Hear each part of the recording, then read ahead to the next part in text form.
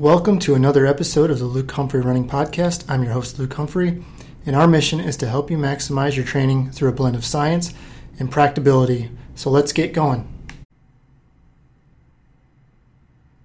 All right, welcome back, everybody. This is Luke with LukeHumphreyRunning.com. So I'm sitting down recording this at 4:30 in the afternoon. I usually record my podcasts at late morning.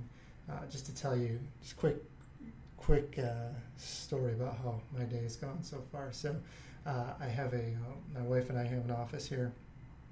It's about 6 miles from our house. So, but when we're in an office building, her cousin owns the office, and we rent one of the office out of his office buildings, and it's a nice place, but so the handle, there's a deadbolt and a handle on the door, and so put my mask on, gonna go use the restroom, come back and record this, and for whatever reason the handle was locked, and my keys, my phone, everything were still on my desk. So I couldn't find anybody in the building. Everybody was out to lunch.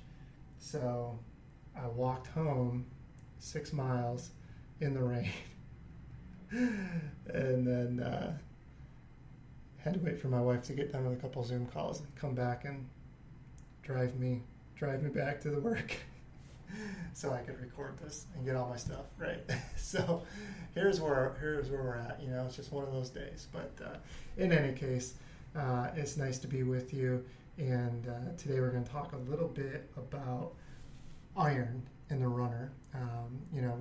I put out a post a little while ago about carbohydrate intake and the effect that would have on overtraining and how you'd feel fatigued and all those sorts of things. And it there's a rabbit hole. There's a big rabbit hole you can go down with why you feel fatigued. So, but since we were talking about carbohydrate, I was just starting to think about other things that would affect you.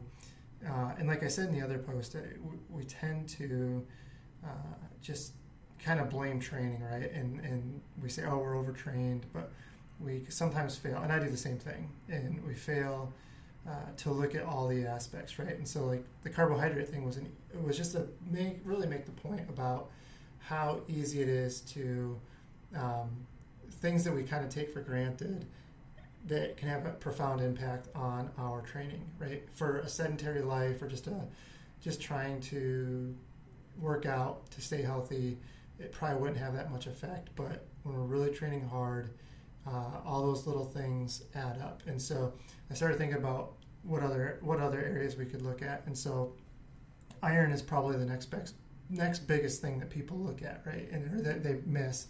But it's so easy to get low in iron, and then you could go into things like vitamin D and guys would be testosterone and all these things, right? And so, but today I want to focus on iron, and so I just want to jump into that real quick and go through some things with you all to kind of what you should be looking for and some of the numbers you should be looking at. So, all right, so jumped in there, quick podcast on the carbohydrate and overtraining, and when training hard by volume, intensity, or both. We know that the lack of carbohydrate has a direct relationship with performance and mood, so that's why I brought up that. And so, really, when we're looking at it, the problem is it's when your check engine light comes on, and the mechanic gives you a range of options from, the gas cap wasn't tight, all the way to catastrophic engine failure, right? And so there's those two possibilities, and there's probably 4 or 5 more in between those extremes. And so fatigue can be quite the rabbit hole to dive into, which I mentioned. But we have to go down it a little bit because I really think it's important that if you know what you're looking for, we can try to save some of these things off, right? So most of us are aware of iron and we're aware of its importance for performance. However, for the sake of making sure, iron is a mineral that is crucial for energy metabolism, processing carbohydrates, transporting oxygen, which is probably what we most know iron for, and the acid-base balance in the body. Being deficient can result in weakness, general fatigue, higher heart rate, shortness of breath, and decrease in your performance. The worst part is the endurance athlete can lose up to 70% more than their sedentary counterparts. So we can lose a lot of iron simply through the process of training. We lose it through heavy sweating, our urine, GI tract, leak it through the GI tract, and mechanical force of our feet crashing into the ground at 180 plus or minus steps per minute. Women can also lose it through their menstrual cycle.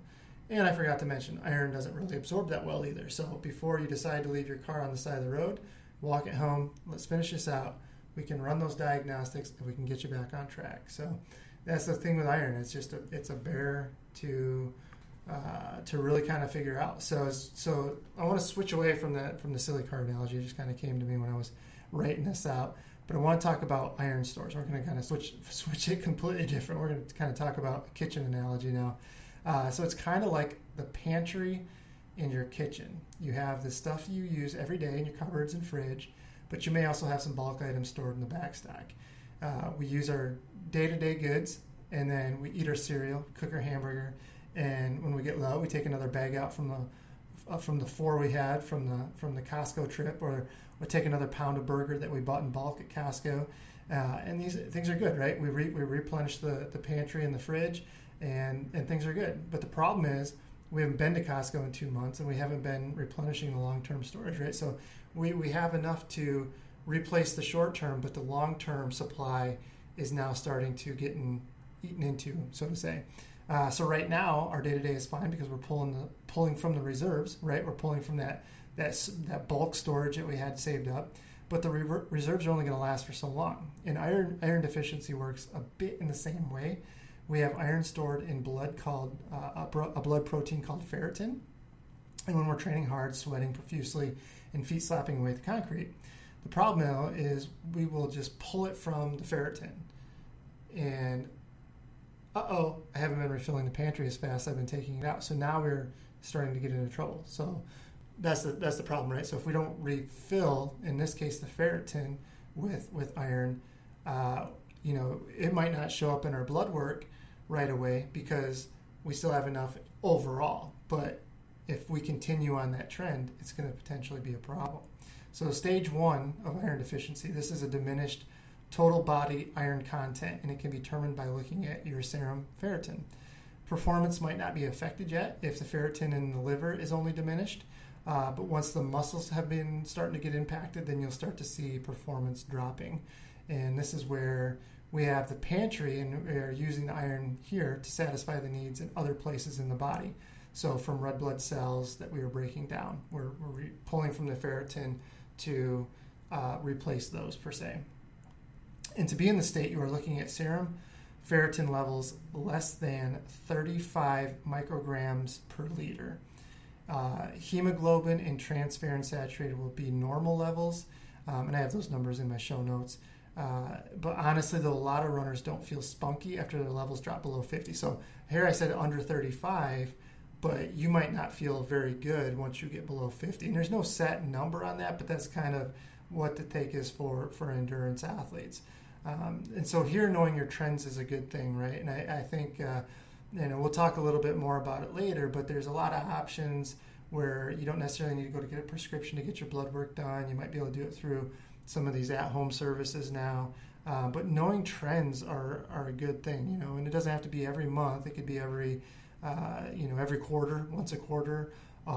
If you're really serious about it, you could do it after downtime and you've had your body's had a chance to recover and you're just starting back running again, and then maybe again in the middle of a training block and then towards the end of a training block. But sometimes you don't want to know it's at the end of a training block because if it's really low, you don't have enough time to fix it before the race.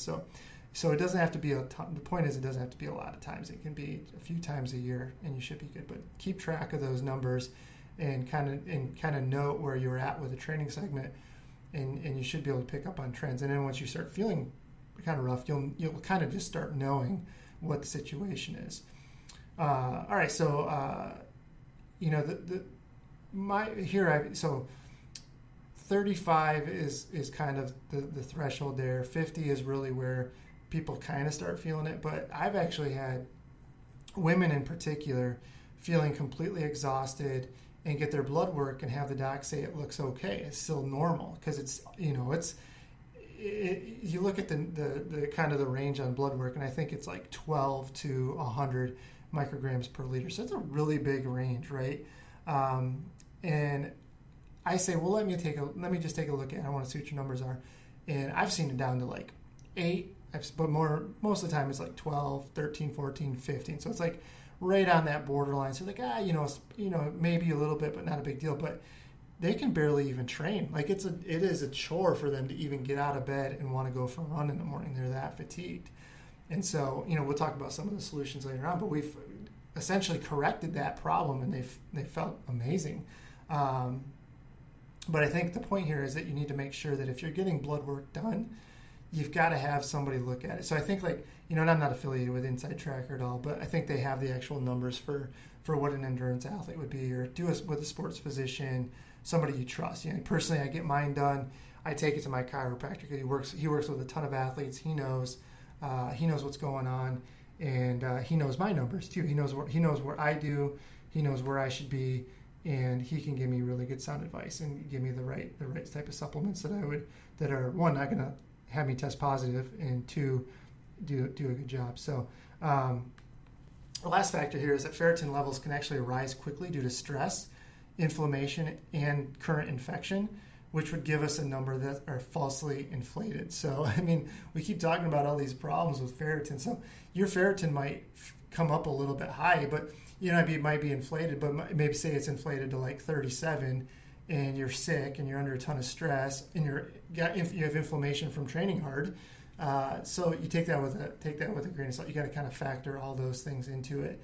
And that's why it's good to have those trends, right? So have one where you're just starting training, you're not under a lot of stress, you're healthy, and then what it normally is like once you get into heavier training. And if all of a sudden those don't look the same, something is going on there. All right, so stage 2. At this point, the cupboards are sparse. Ham and cheese sandwiches have been now changed into grilled cheese sandwiches, minus the ham. When we're at this point, ferritin stores are getting to the point where they can no longer support full production. We're basically rationing things off, right? So we're still able to make, in this case, we're still able to make red blood cells, but we just can't make them at full capacity. Capacity is reduced. And to compensate, your body will try to use zinc to make up for the iron that is not readily available. And if we are in the stage, ferritin will drop below 20. Hemoglobin will be normal, but another blood protein which carries iron, transferrin, will be less than 15% saturation. So you want to look at that saturation rate as well. And this simply means that less than 15% of that protein of transferrin, less than 15% of that protein is actually carrying iron. So that's once you dip below that, now you're starting to get into a little bit more serious of issues there. And you're definitely going to be feeling pretty darn fatigued at this point. Lastly, you're going to have stage 3, and now we're at the point where there's nothing in the cupboards or the fridge. We get to this stage, hemoglobin is now being affected. Hemoglobin is the protein that actually carries oxygen from the lungs to the muscle tissue, and then it brings carbon dioxide back to the lungs. And if we get to this point, everything will be lower. So ferritin is going to be less than 12, transferrin saturation will be less than 16, hemoglobin is going to be significantly less than normal, which is 115 that I have. If you are at this point, training is going to be pretty darn tough to maintain if you can even train at all. Performance will significantly be down, and I'd actually be surprised if you are running anything of any substance at all at this point. All right, so how do we actually improve it? And that's what we're actually really concerned about with, right? So we've already mentioned that there's problems with keeping iron levels up in training hard, right? So it's pretty tough to train really hard and keep iron levels at the appropriate levels. We break it down at much faster rates than average people, and unfortunately the bioavailability or the absorption rate is less than ideal, much less. You have two types of iron, the hemi iron and the non-hemi iron. That's HEME, not HEMI for you engine fans out there. Hemi iron is more readily available, and it's better absorbed than non-hemi iron. So 40% compared to, guess it, 5%. That's hemi to non-hemi iron. 40% absorbability compared to 5%. Wow, that's pretty impressive, right? So hemi-iron is found mostly in animal sources, so it does make it tough if you're a vegetarian or vegan to really make sure you're getting those up, especially the fact that since non-hemi is nearly 100%, non-plant sources is nearly 100% non-hemi. So it makes it pretty darn tough. Now, non-hemi is absorbed better when it's in the presence of hemi-iron, so that's why eating a good balanced meal will definitely help, but it's not easy to get iron from the stomach to the bloodstream. That's the big takeaway. So the first step you have to do is time your iron intake properly. Another reason to make sure that you're getting your recovery food in, and this is because a meal with iron or a supplement along with a glass of orange juice within 30 to 60 minutes of exercise improves absorption of iron. So if you work out in the morning, maybe you put iron, like a liquid iron and orange juice in your smoothie, right? Or you just have your bowl of oatmeal, you have a glass of orange juice, and you take your iron supplement with that. But 30 to 60 minutes is that window where you really see that jump in absorbability. But regardless of running, this should be done in the morning. It's just the timing of the day. Foods like eggs, bacon, sausage, peanut butter are all higher sources in iron, along with chicken, spinach, and broccoli. But on the flip side, and this is key too, milk and coffee reduce absorption significantly. So if you have your morning coffee, I know a lot of people who have their coffee then go for the run, which is fine. But then once you get back, wait a while for that later coffee. So maybe do your breakfast thing, get your iron supplement in, get ready for work or whatever you got to do, and then have that coffee on the way to work or something like that. So you just want to give yourself some time to absorb that in. Some other things are, but that's the first thing. We always want to try to fix it with our food first, right? And then we can talk about supplements, which is the second step. And so working with a sports physician is key here, just for optimal dosage. I mean, I personally, I don't want to get in trouble here. I don't want to get people mad. Hey, you're not a professional or whatever. But I think taking like a normal iron supplement in your training hard is not going to really impact you at all as far as the toxicity of taking too much iron, right? Simply because we know that it's hard to absorb, and we know that endurance athletes have a hard time keeping those levels up anyway. So I personally think it's not a big issue. However, if you are concerned, talk to your physician. All right, so I also know many of you do take an iron supplement anyway. So if you do a slow release ferrous sulfate, so say that again, a slow release ferrous sulfate is your best bet. Now taking that every day can create GI issues. It can get your stomach upset, it can rip you up pretty good. So taking the OJ definitely helps, but absorption between taking once a day and taking every other day didn't impact absorption significantly, but it did reduce GI symptoms. So what they were saying was iron levels were increasing at the same time over the same time period as taking a dose every day, as it was taking it every other day, and people saw significantly fewer GI symptoms. So if you really want to, take it every other day, and then go from there. And the same thing, like taking it in the morning. So say a physician wants to put you on a pretty big dose, but they want to spread it out over the course of the day. Taking it in the morning helped, but then taking it again at night actually reduced the absorbability of it. So you were kind of better off not even taking it twice a day. Taking your supplement once a day would be plenty. So I'd say once a day to every other day, and that would depend on your GI issues. There is a patch available. However, it seems that the absorption rate of these are less than that of oral supplements. But these are pretty new. Improvements are constantly made. So I wouldn't write a patch off just yet. I just don't know if the technology is 100% there right now. But we know that these things can improve vastly over time. So that might be an option for you in the future too. All right. So, and I think the absorbability was like 60%. Of a supplement versus like 40% of the patch, I think is what I saw on there. So, but significantly less, 20% less. That's a third less, 60 to 40%. So, we'll see. Third step is an IV, and we know IVs are all the rage. I mean, I've probably seen about 15 IV places open up around us, but so you should probably just go get an IV, call it a day. So I'm kidding, of course. Don't be foolish. All right, I don't even think you can get these at an IV shop and get B vitamins, and that's about it. But in any case, these work with a 100% absorption rate, which is pretty good. But you do have to work with a physician here, which you should. You should be working with a physician here. Over the years, I've had some physicians adamant that a person only get with severe problems. However, these are no knocks. This is not a knock on family physicians.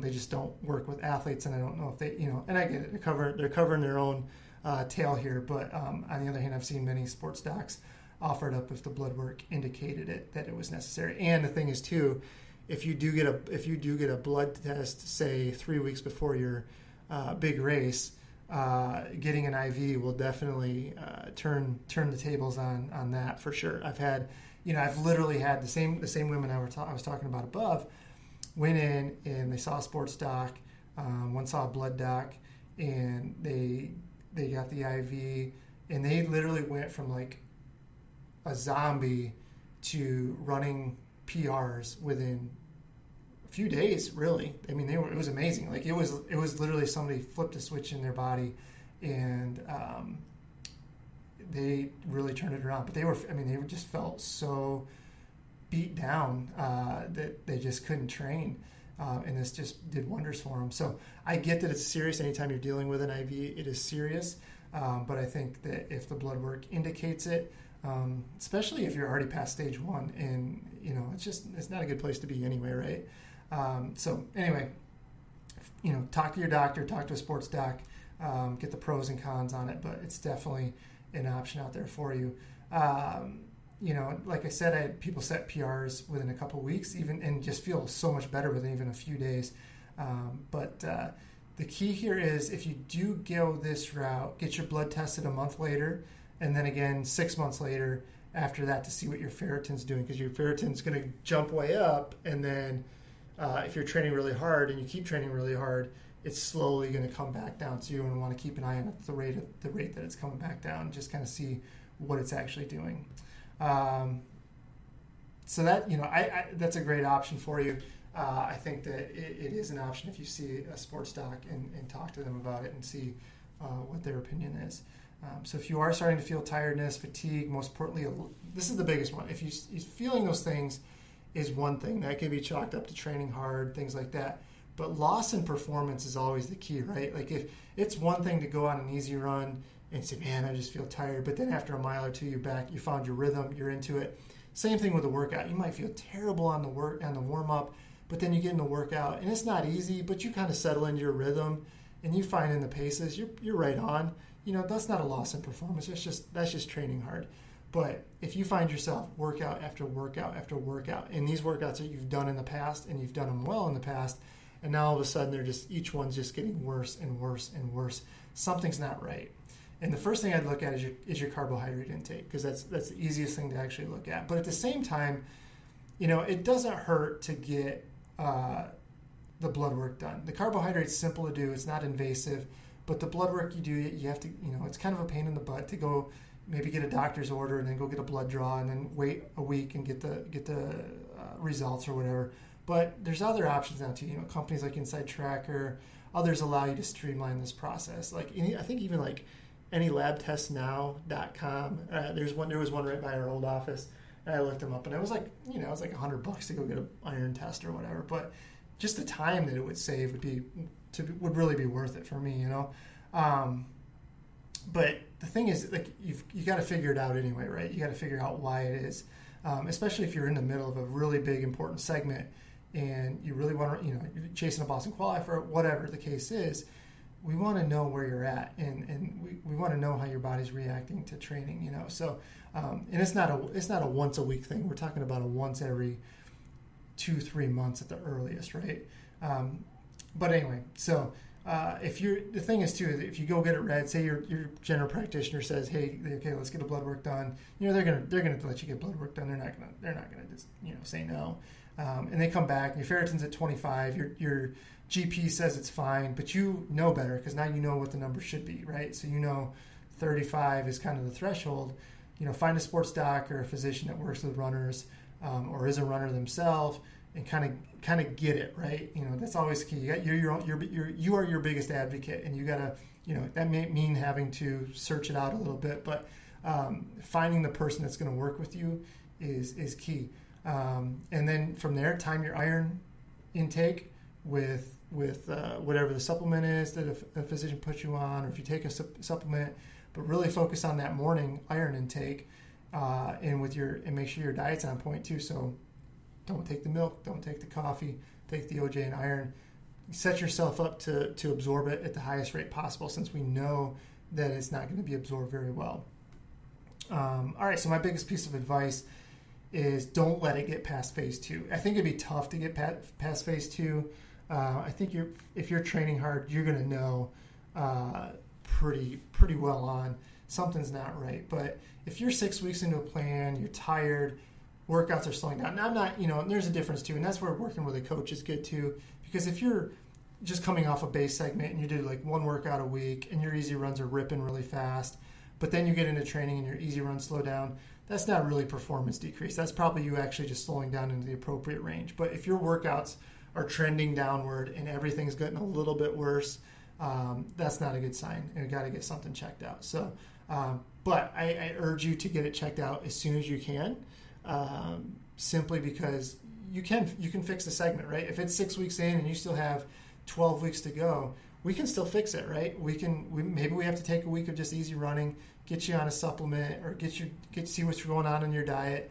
But we can do those things, right? And we can make that turn. It's a little bit slower with iron, but if we have anything over 4 to 6 weeks, we can see a turnaround. We can save the segment, right? We can modify, adapt, adjust what we need to nutritionally, and we can bring that level back up. And it's ultimately nice too, because so many times I see people who go down this road but don't ever get tested, they don't ever get their blood work done, and it's always like they always end up being in the same cycle. Like they'll get to a certain point where they have the ability to train hard, but something's always happening, and it could be simple as this, and we just don't know because we've never gotten it tested. So we've always just assumed that it was because I was training too hard, or I can't handle this training, or whatever the case is, when the reality is your body's just not able to keep up with what you're doing. But we can fix how it's not keeping up, right? We can fix that issue, and I think that's super key, especially because I know a lot of you are training for big races. You have big goals, and so something like this can really save a segment and really help push you more towards those goals and get you to those Boston qualifiers, get you under 3.5 hours, get you under 3 hours, whatever the case is. We can do those things. So I think that's some good information for you guys. Having those numbers I think is key, especially because if you look at a normal blood work and the ranges are so big that it doesn't necessarily help you, right? You need numbers that are specific to the endurance athlete. So hopefully you got something out of this. Thanks for listening, and we will talk to you next time. All right, have a good one. Bye. Thanks for listening to the Luke Humphrey Running Podcast with your host, Luke Humphrey. If you like our show and want to learn more, please visit us at www.lukehumphrey.running.com for blogs, podcasts, coaching, and training options. See you next time.